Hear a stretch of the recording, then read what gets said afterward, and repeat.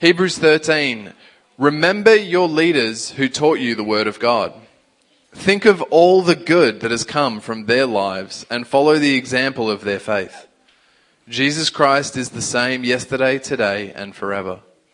Obey your spiritual leaders and do what they say. Their work is to watch over your souls, and they are accountable to God. Give them reason to do this with joy and not with sorrow. That would certainly not be for your benefit. 1 Peter 5. And now a word to you who are elders in the churches. I too am an elder and a witness to the sufferings of Christ. And I too will share in his glory when he is revealed to the whole world. As a fellow elder, I appeal to you. Care for the flock that God has entrusted to you. Watch over it willingly, not grudgingly, not for what you will get out of it, but because you are eager to serve God. Don't lord it over the people assigned to your care, but lead them by your own good example. And when the great shepherd appears, you will receive a crown of never-ending glory and honor. In the same way, you who are younger must accept the authority of the elders. And all of you, dress yourselves in humility as you relate to one another, for God opposes the proud, but gives grace to the humble. So humble yourselves under the mighty power of God, and at the right time he will lift you up in honor. Wayne, if you want to come, bring the message this morning.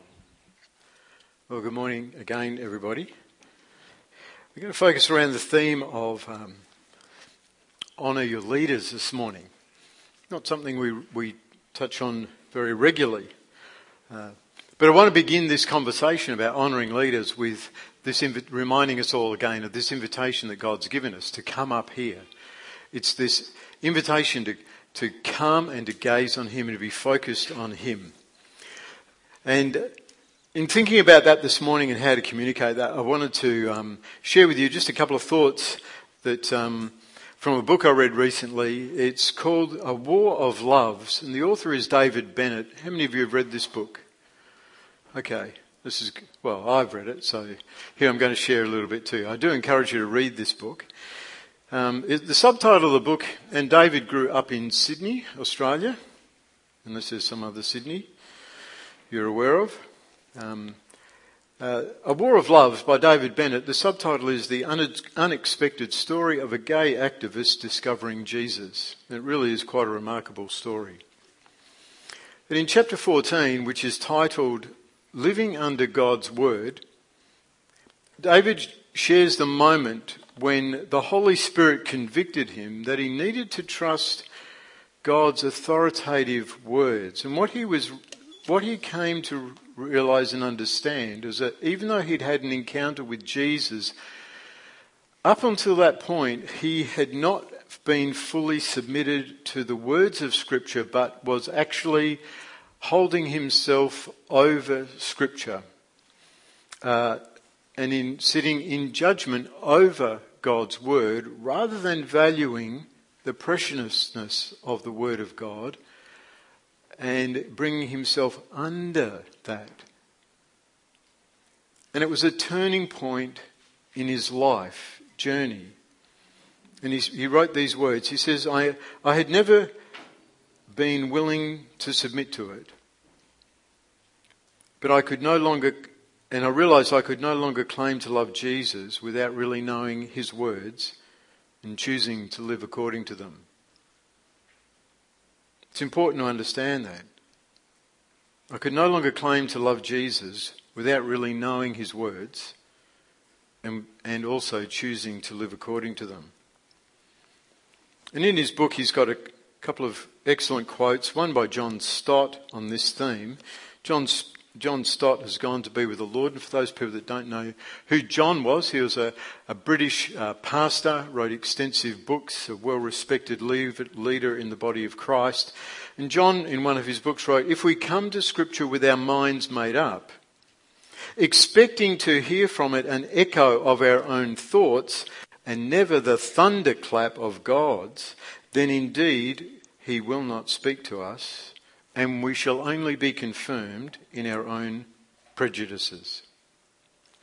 We must allow the Word of God to confront us disturb our security, to undermine our complacency, and to overthrow our patterns of thought and behaviour. That's what Stott wrote. It's confronting when we think of it, isn't it? This thing of, like, if I can come to the Bible looking for it to agree with what I've already decided. That's basically what he's saying. Or I can come to the Bible with a willingness to go, oh, I don't like that. It doesn't agree with my prejudices, with what I want to do, and therefore I have to wrestle my heart, and it disturbs my complacency, and it overthrows the patterns of thinking and behaviour. There's a great need of this throughout the global church, is my conviction.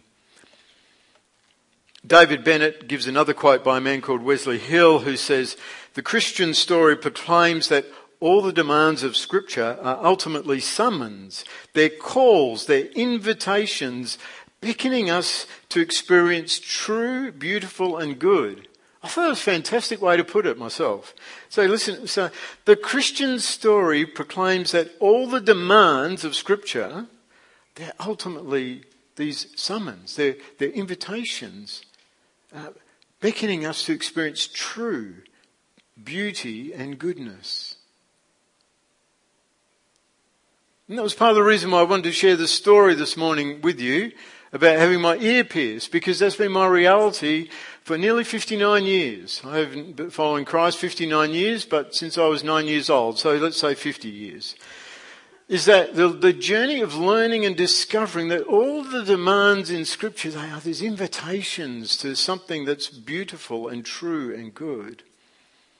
So I want to say to you this morning that this invitation, come up here, actually begins with a decision first to live under the Word of God and let the Word of God judge me and evaluate me, rather than hold myself above the Word of God and demand that God prove Himself to me and demand that He answers all of my questions and demands. As Stott said, we must allow the Word of God to confront us, disturb our security, to undermine our complacency, and to overthrow our patterns of thought and behaviour. And in doing that is that invitation to come up here, so that the result is that we stand in awe before God. We fall face down and worship. We join the songs around God's eternal throne that we read in the book of Revelation. You are worthy, O Lord our God, to receive glory and honour and power. Blessing and honour and glory and power belong to the one sitting on the throne and to the Lamb forever and ever. My heart is that we will continue to grow as a people who come up here by actually coming under the Word of God and letting His Word transform us from the inside out. And that applies, leaders, we lead by example in this. Now, first thing I want to say about leadership this morning, or the second thing really, because that's all about leadership, but the second thing is that leaders are easy targets. And if any of you are Gary Larson Far Side comic fans, you probably have seen this comic before, where one deer is saying to the other deer, "That's a bummer of a birthmark, Hal." And the thing that I've learnt about leadership is that you have a target on your back and your front. You're just a target for a whole range of things. And often people will use you as target practice because you're God's local, as a pastor, you're God's local customer area representative. I'll put it that way, you know. So people pay out on me, and not just me, but some of the pastors in the team, and sometimes the board and the overseers as well, because we're easy targets. I want to just encourage you and remind you that leadership's complex. It's complex, and in the 40 years that I've been practicing Christian leadership, it's become more complex. The thing is, if it was easy to do, everybody would do it, wouldn't they? Isn't that what we say about everything? Leadership is conflicts. If it was easy, everybody'd do it. But leaders are flawed people, and we need to embrace that reality. Leaders everywhere are flawed. And we often get hooked because we can look to a human for something that only God can give us, or only Jesus, the ultimate human, if you like, the God-man, can give us. And so we put our trust, and we can see people, they can put all their trust behind the Prime Minister. We've got a new Prime Minister. A whole new day's dawned and all that. And we forget that we've got a flawed Prime Minister. Or we get a Premier, new Premier, or the newly re-elected one with a landslide, and we go, oh, it's a brand new day. But he's a flawed man as well. And if we're not looking and got our hope higher than a Prime Minister, higher than a Premier, than a President, a King, whatever we think, if our ultimate hope is not that there is a perfect leader, his name is Jesus, who is leading in triumphal procession, working out all of God's purposes, and I trust in his leadership. So I'm less disappointed. Yes, I've got high hopes for, our Premier and our Prime Minister and other people, but I'm less disappointed because my ultimate hope is not in them, because they cannot bring about the kingdom of God. Only the King, Jesus, can bring about the kingdom of God that my heart longs for, and I know your heart longs for as well. And the same is true for our pastoral team. I'm only speaking for myself, but I'm pretty confident that if I had Julie, Jason and Nathan up here, they'd put their hand up and say, yes, I'm a flawed human. And so would their spouses. But we're all in this together. Our board members are flawed people. Our overseers are flawed people. Our youth workers are flawed people.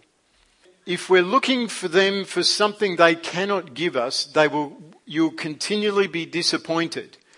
But if you're looking for what they can give within the constraints of who they are as a person, as well as the system that we all function in, we're less disappointed. One of the other things I've learned about leaders is that leaders are opposed and betrayed. Sometimes your nearest and dearest. I mean, you only got to look at Jesus to work that out, don't you? And we look at Jesus' capacity to love Judas. And if you ever read John 13, which I hope you will do, especially those of you that are coming to Watchman tomorrow night,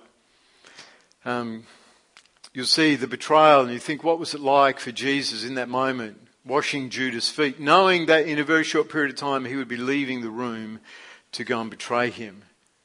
And yet no one in the room realised that. Jesus' love was relentless for Judas, just as it was for all of the other disciples.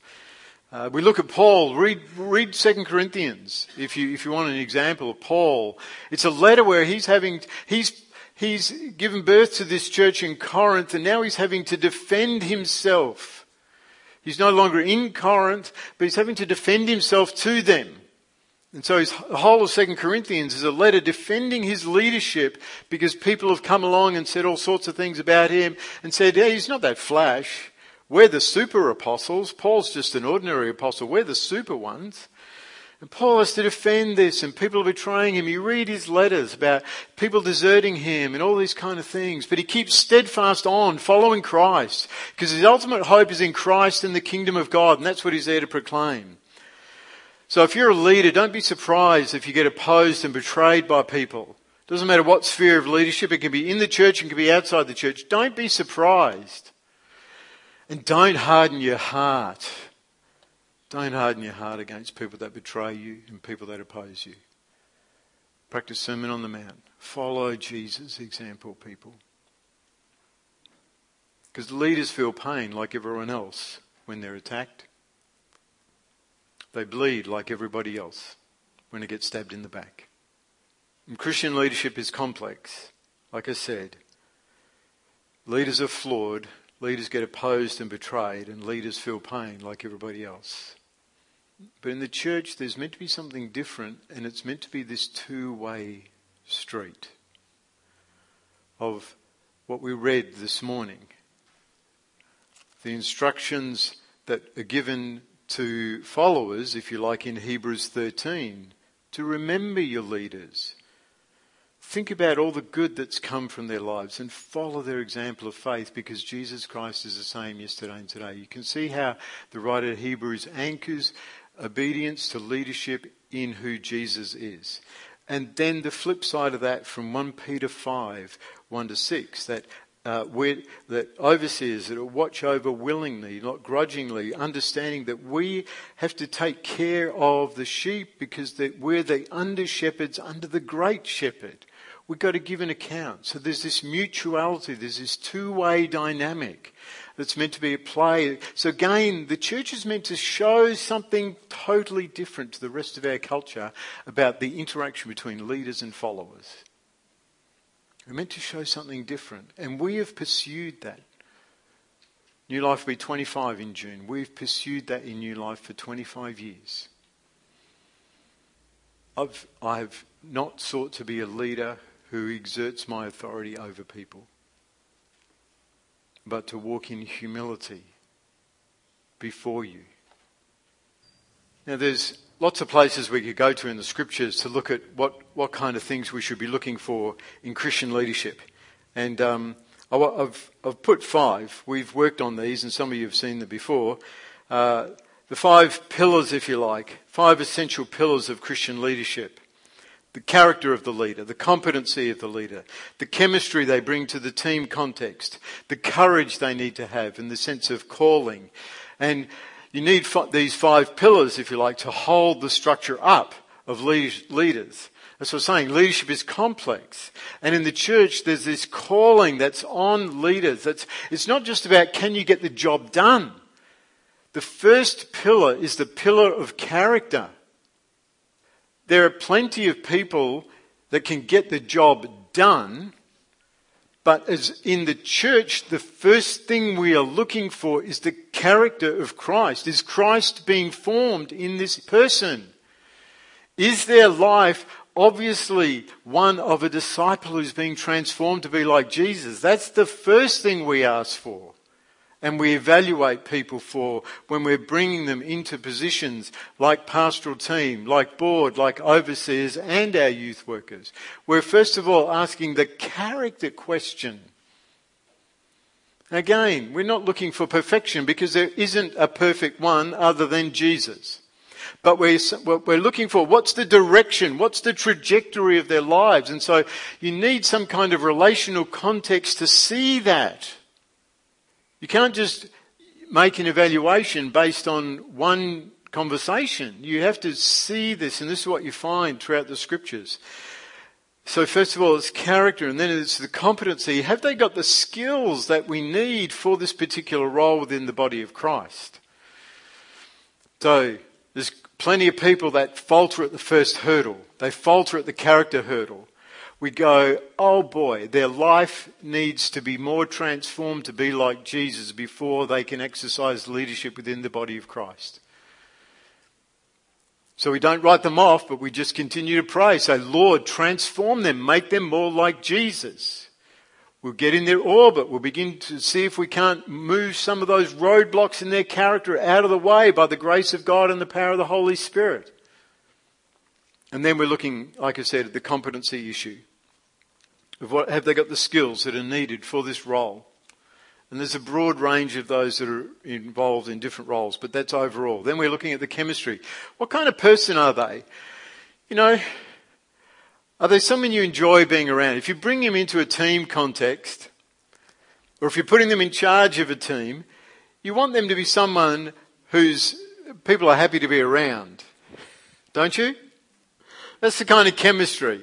In other words, you know, if they're brittle around the edges, you know, if they keep rubbing people up the wrong way, it's like, well, no, this is not how it works in the body of Christ. You have to have relational skills because we're in relationship with a relational God who loves, who opens his heart, who moves towards people. If you're angry and defensive as a leader all the time, no one wants to follow you. So we look at that chemistry. What's the chemistry that they bring? And how do they deal with conflict is a really important thing. Like when you have a conflict with them, what happens? Do they take their bat and ball and go home? Do they stamp their feet and stomp around and throw things at people? And how do they handle conflict? Or do they come and sit and say, hey, we're on opposite sides of this, let's talk about it? How do they handle conflicts? A key thing in the chemistry area. And then courage. Leaders got to do things. We might go to that next tree slide because these 5 C's they're actually tall trees and you need to look for people who are carrying these things. They're all everyone's at different stages in this. And you would hope that someone older like me is a bit more mature than some of the younger leaders in this. But it doesn't necessarily go with that. Just because someone's older doesn't mean they've got more maturity than some others. They ought to if they've been following Christ longer, but it doesn't always go with the territory. Sadly, there are quite immature Christians who are older, who are insecure, who've not dealt with character and identity issues, and so they lead out of their insecurity of holding tightly to things because they're afraid of losing their power and influence, and in the process they crush the people around them and they suffocate them. That's not how it's supposed to be with us. So courage is this thing of being able to do what needs to be done, but doing it in a way. So when there needs to be a word of correction, that you're able to bring that word of correction to someone in as best ways you can, not to damage them. Or there's a courageous decision that needs to be made as a team. And you wrestle through it as a team. And this does happen regularly in board meetings. We wrestle through things as a team.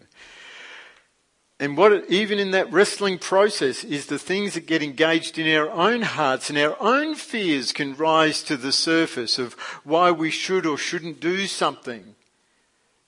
And we have to navigate, well, is this my fear or is this actually something that God is calling us to step into? And when we come to that place as a team, especially in the overseers and the board, we move forward with the confidence, having wrestled with it and saying, this is what we are convinced God has called us to do, and we will step into it, and we understand that we're going to take some heat for it. But that's okay. We'll take the time, we'll patiently explain to people the reasons for our decisions, we'll bring them into the why as much as we're able to, all those kind of things. When the heat goes on the leadership team, you quickly find out where the fractures are, don't you?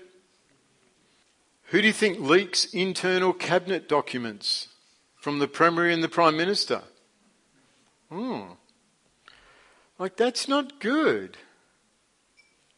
That's a lack of character. There's a character issue there, right there.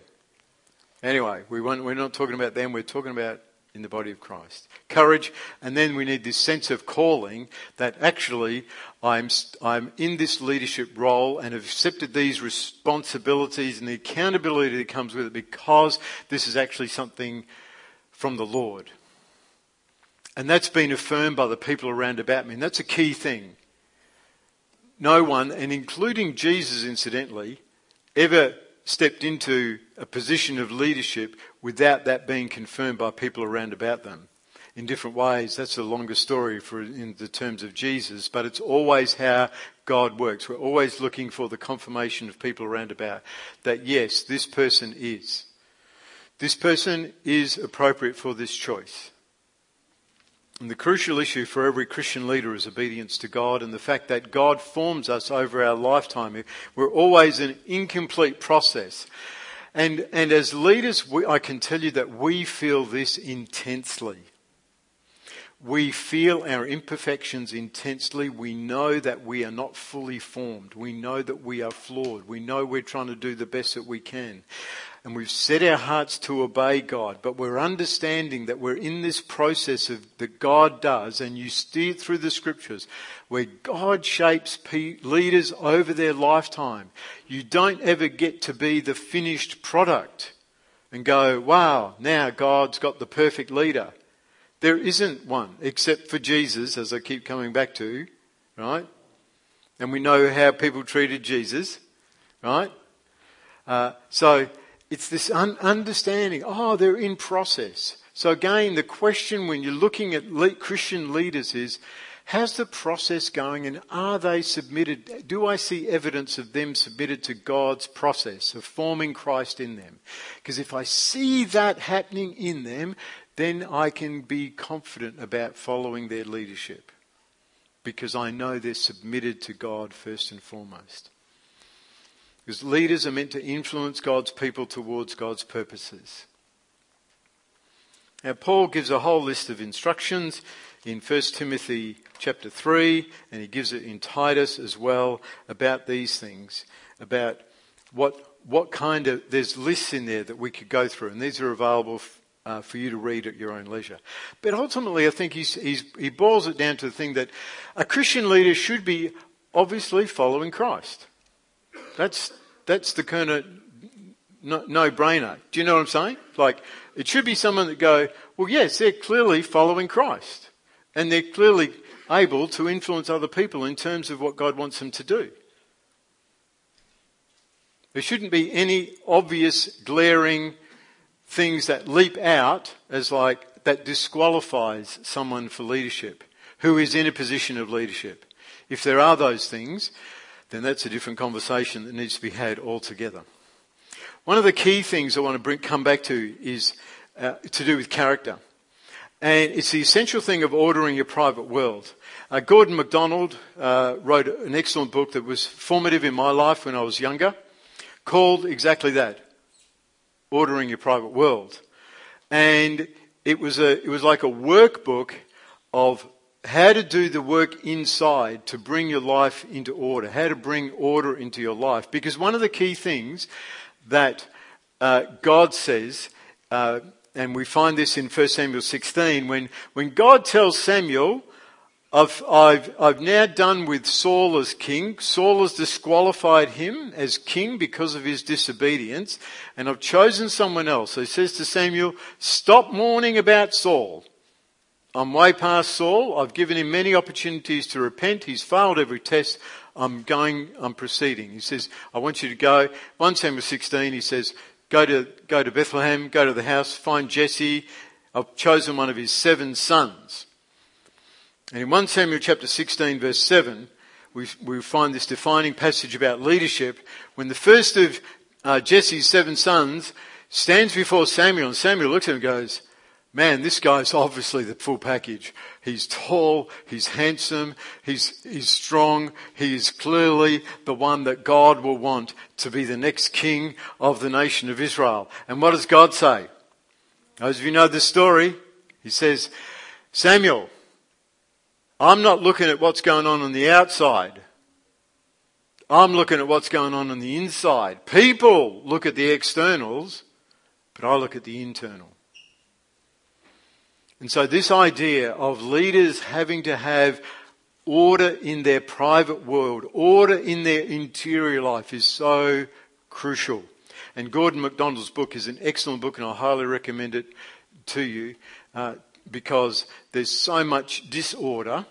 And in fact, the culture of the church has moved towards a performance culture, and I've seen this played out in many situations where someone's good on the platform, and it's like, yay, look at this, they're great on the platform, and their private world is a disaster. And Paul explicitly says that.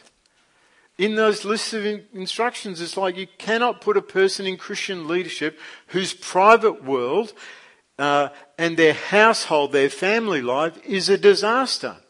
How on earth will people trust them to govern the house of God, the family of God, if they can't govern their own family? You just don't do that.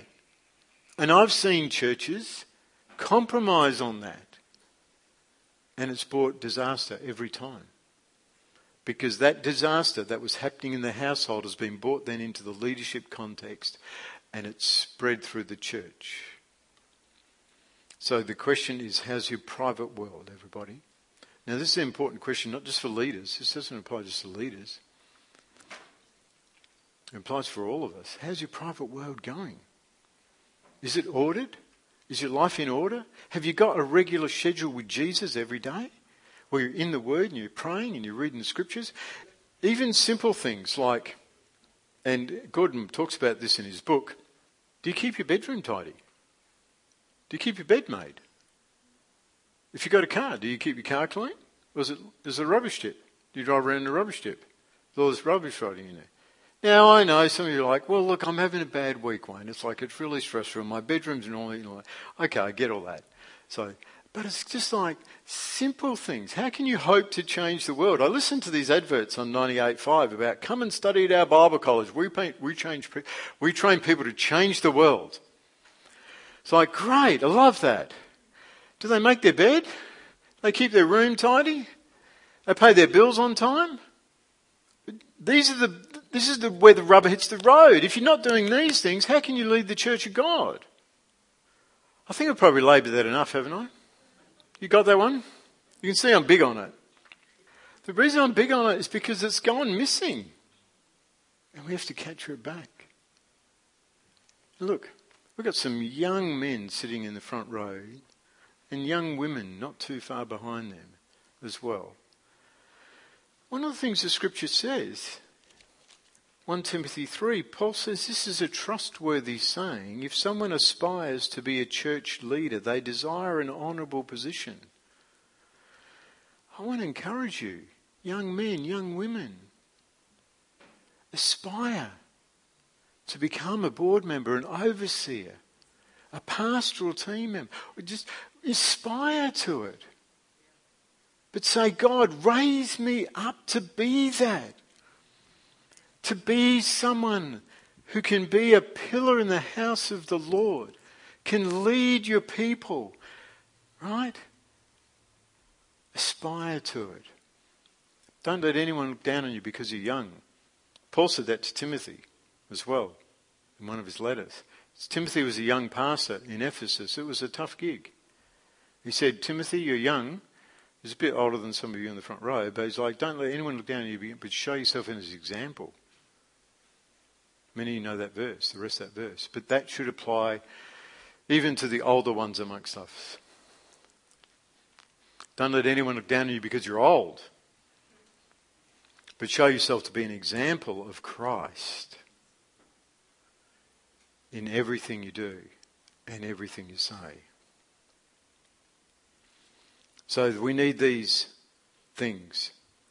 We need these 5 C's, as we've called it. Character, competency, chemistry, courage, and calling. And here I want to land this morning with this.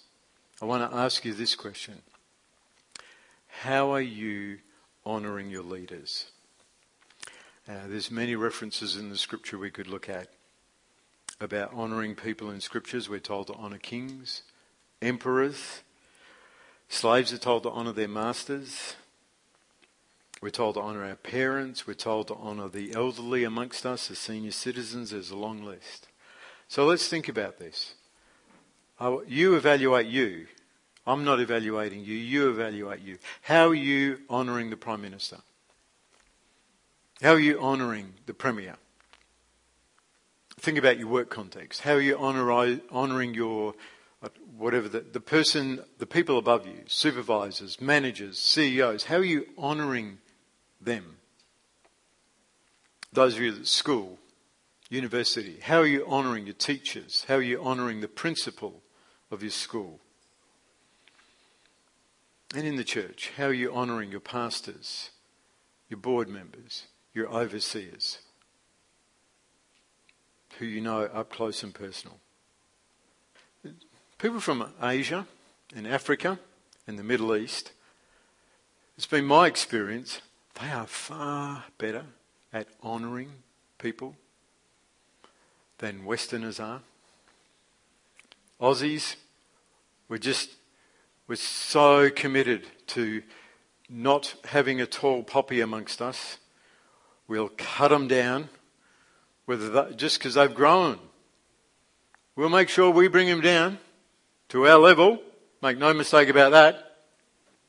Not because and I'm not talking about just because they're people. I'm talking about people who have risen, not because they're people who are lording it over us, but that's just our mindset in Australia. And I'm saying we need to bring our mindset, our Aussie mindset and mateship under the lordship of Jesus. I'm coming back to how I began, with submission to the Word of God, and to say, hang on a minute.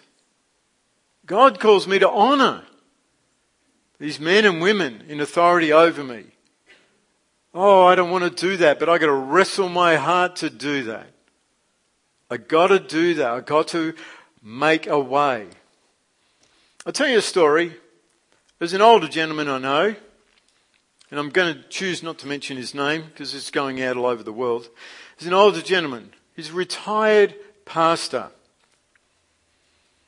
He still does occasional preaching in his local congregation, which is a Caucasian congregation. And he also gets regular invites to preach at a Chinese church. And in the Chinese church, he just has a much better time. Because they honour him. They appreciate him. And they demonstrate that to him. And in Caucasian churches, we just don't do that very well. And I'm not talking about like money. I'm not talking money. I'm talking about the attitudes that people have and the way they go out, the way that the Chinese people go out of their way to honour him as a man of God that's loved God and served God his whole life. I'm just calling you up to this, people. I'm just saying, let's rise up to this. We can do this better. We can do it better. I'm not asking for something for myself. I'm asking, let's learn to honour our leaders. Because I want you to see it as, this is something God's inviting you into, remember? And it's like, when I respond to God and when I obey God, what do I receive? Like the words that I read to you earlier from that quote from Wesley Hill, that the Christian story proclaims that all the demands of Scripture are ultimately summons, calls, invitations, beckoning us to experience the true, the beautiful and the good. So what if honouring leaders is actually part of the way God wants to give you a greater experience of the beautiful and the good and the true in the world? Think of it that way. Think of you see, when we say, oh, I don't have to obey that, we're putting ourselves over Scripture rather than under Scripture. And when we're also missing out, we're also forfeiting blessing that God wants to give us, because there's blessing in obedience. The blessing isn't in disobedience. God opposes the proud, and disobedience is a manifestation of pride. It's saying, I know better than you. And what does God do? God lavishes his grace on the humble. I want grace, people. I think you all do as well. We want his grace. I want you to experience the blessing of obedience. Study the Scriptures again. Look at the way David honoured Saul while Saul was trying to kill him and pursuing him. Have a look at that one. Have a look at the way Daniel honoured Nebuchadnezzar. Even when Nebuchadnezzar was threatening to kill him, the way that he speaks, even the way Shadrach, Meshach and Abednego, or Azariah, Mishael and Hananiah, using their Hebrew names, how they speak to Nebuchadnezzar. Again, they're refusing to bow down and worship his statue, but look at the way that they speak, the tone of voice that they use and the respect that they show. All the way through Scriptures. Look at the way Paul honours Caesar. He refuses to say Caesar is Lord, but he speaks and honours those in authority. Look at the way Jesus honours the Father. So, I'm encouraging you this morning, please set your heart to honour your leaders. When you agree with them and you think they're wonderful, and you want to vote them in again and again and again, and when you disagree with them, but honour them at the same time. It's possible to do those two things. And the issue is in our hearts. And so my question for us all today is your heart alive to God? That's really what this is about. If your heart is alive to God, if your heart is a yes to God, if your heart is a submitted to God, and you're going, I'll walk in your ways, Lord. Your ways are higher. I don't always understand them, but I will live by them. And so, yes, I'll honour my boss at work, my supervisor, my man. I'll honour my teacher, my principal. I'll honour my pastors, my board, my overseers. I will honour the Prime Minister and the Premier. Let's pray together. Jesus, right now I'm thinking of the reality of what the scriptures say, that we have been bought with a price, that our lives are not our own, they belong to you, Jesus. Because we have been redeemed, not with silver and gold, but with the precious blood of the Lord Jesus Christ. And so my prayer for us all is that we will live in that reality. We have been redeemed by the precious blood of the Lord Jesus Christ. Our lives no longer belong to ourselves. We do not live for ourselves. We live for you, Jesus. So Holy Spirit, breathe on these words that I've spoken this morning and all that's been said and done, that we would be a people who show the world what it is to be leaders. Those of us who are leaders, help us, Holy Spirit, to be leaders worthy of honour. Leaders whose hearts are fully submitted to you. And help us as followers to be followers who honour our leaders because our hearts are fully submitted to you and we're trusting in your leadership, Jesus, and that you are the one who's leading you're leading everything that's going on in the world towards your great purposes, your great consummation of your return. And so we're filled with hope about that, Jesus. And we say, Maranatha, Maranatha, Jesus. Come, Lord Jesus, come. Amen. New Life Church, I bless you in the name of God, the Father, Son, and Spirit, to be people who give thanks and live in the grace of God. Go forth into the world in peace. Be of good courage. Hold fast to that which is good. Render to no one evil for evil. Strengthen the faint-hearted. Support the weak. Help the afflicted. Honour everyone. Love and serve the Lord. Rejoice in the power of the Holy Spirit. And the blessing of God Almighty, the Father, the Son, and the Holy Spirit be among you and remain with you always.